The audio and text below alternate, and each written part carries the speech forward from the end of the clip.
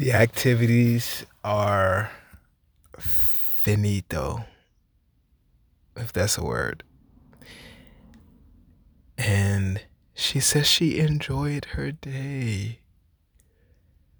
I really hope she felt like she genuinely felt as special as she said she did, and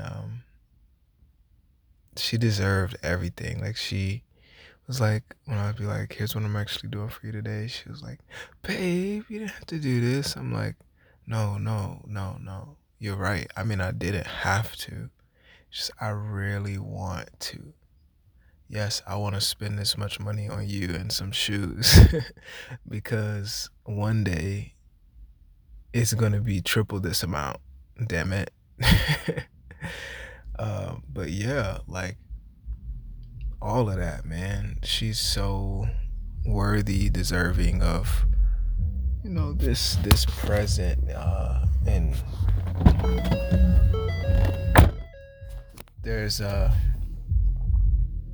still haven't told her about this podcast because I vowed to myself I wouldn't say anything until Saturday. But this is the gift I really want to tell her about, this right here, because I feel like she'd like it a lot. And sometimes when I'm in her face, I'm just so stricken. I don't know the words. I'm just taken aback by, like, the moment and the beauty, or I might be just, I don't know. I be getting nervous that I'm not always able to tell her or peel back the layers to that phrase I've started telling her every single day, that I love you. This podcast is me peeling back those layers and revealing to her, my love for you is not childish. Like, when I say I love you and I want to spend the rest of my life with you, I'm not saying that lightly, you know? And for this to be her day of birth, this is a holiday. Like, this is a serious holiday for me. And holidays are something you celebrate, something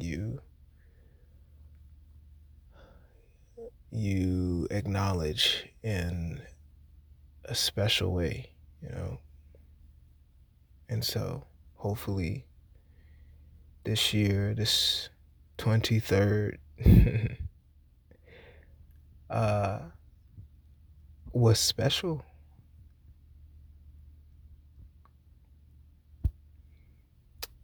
To the one that's most special to me, happy birthday. And I can't wait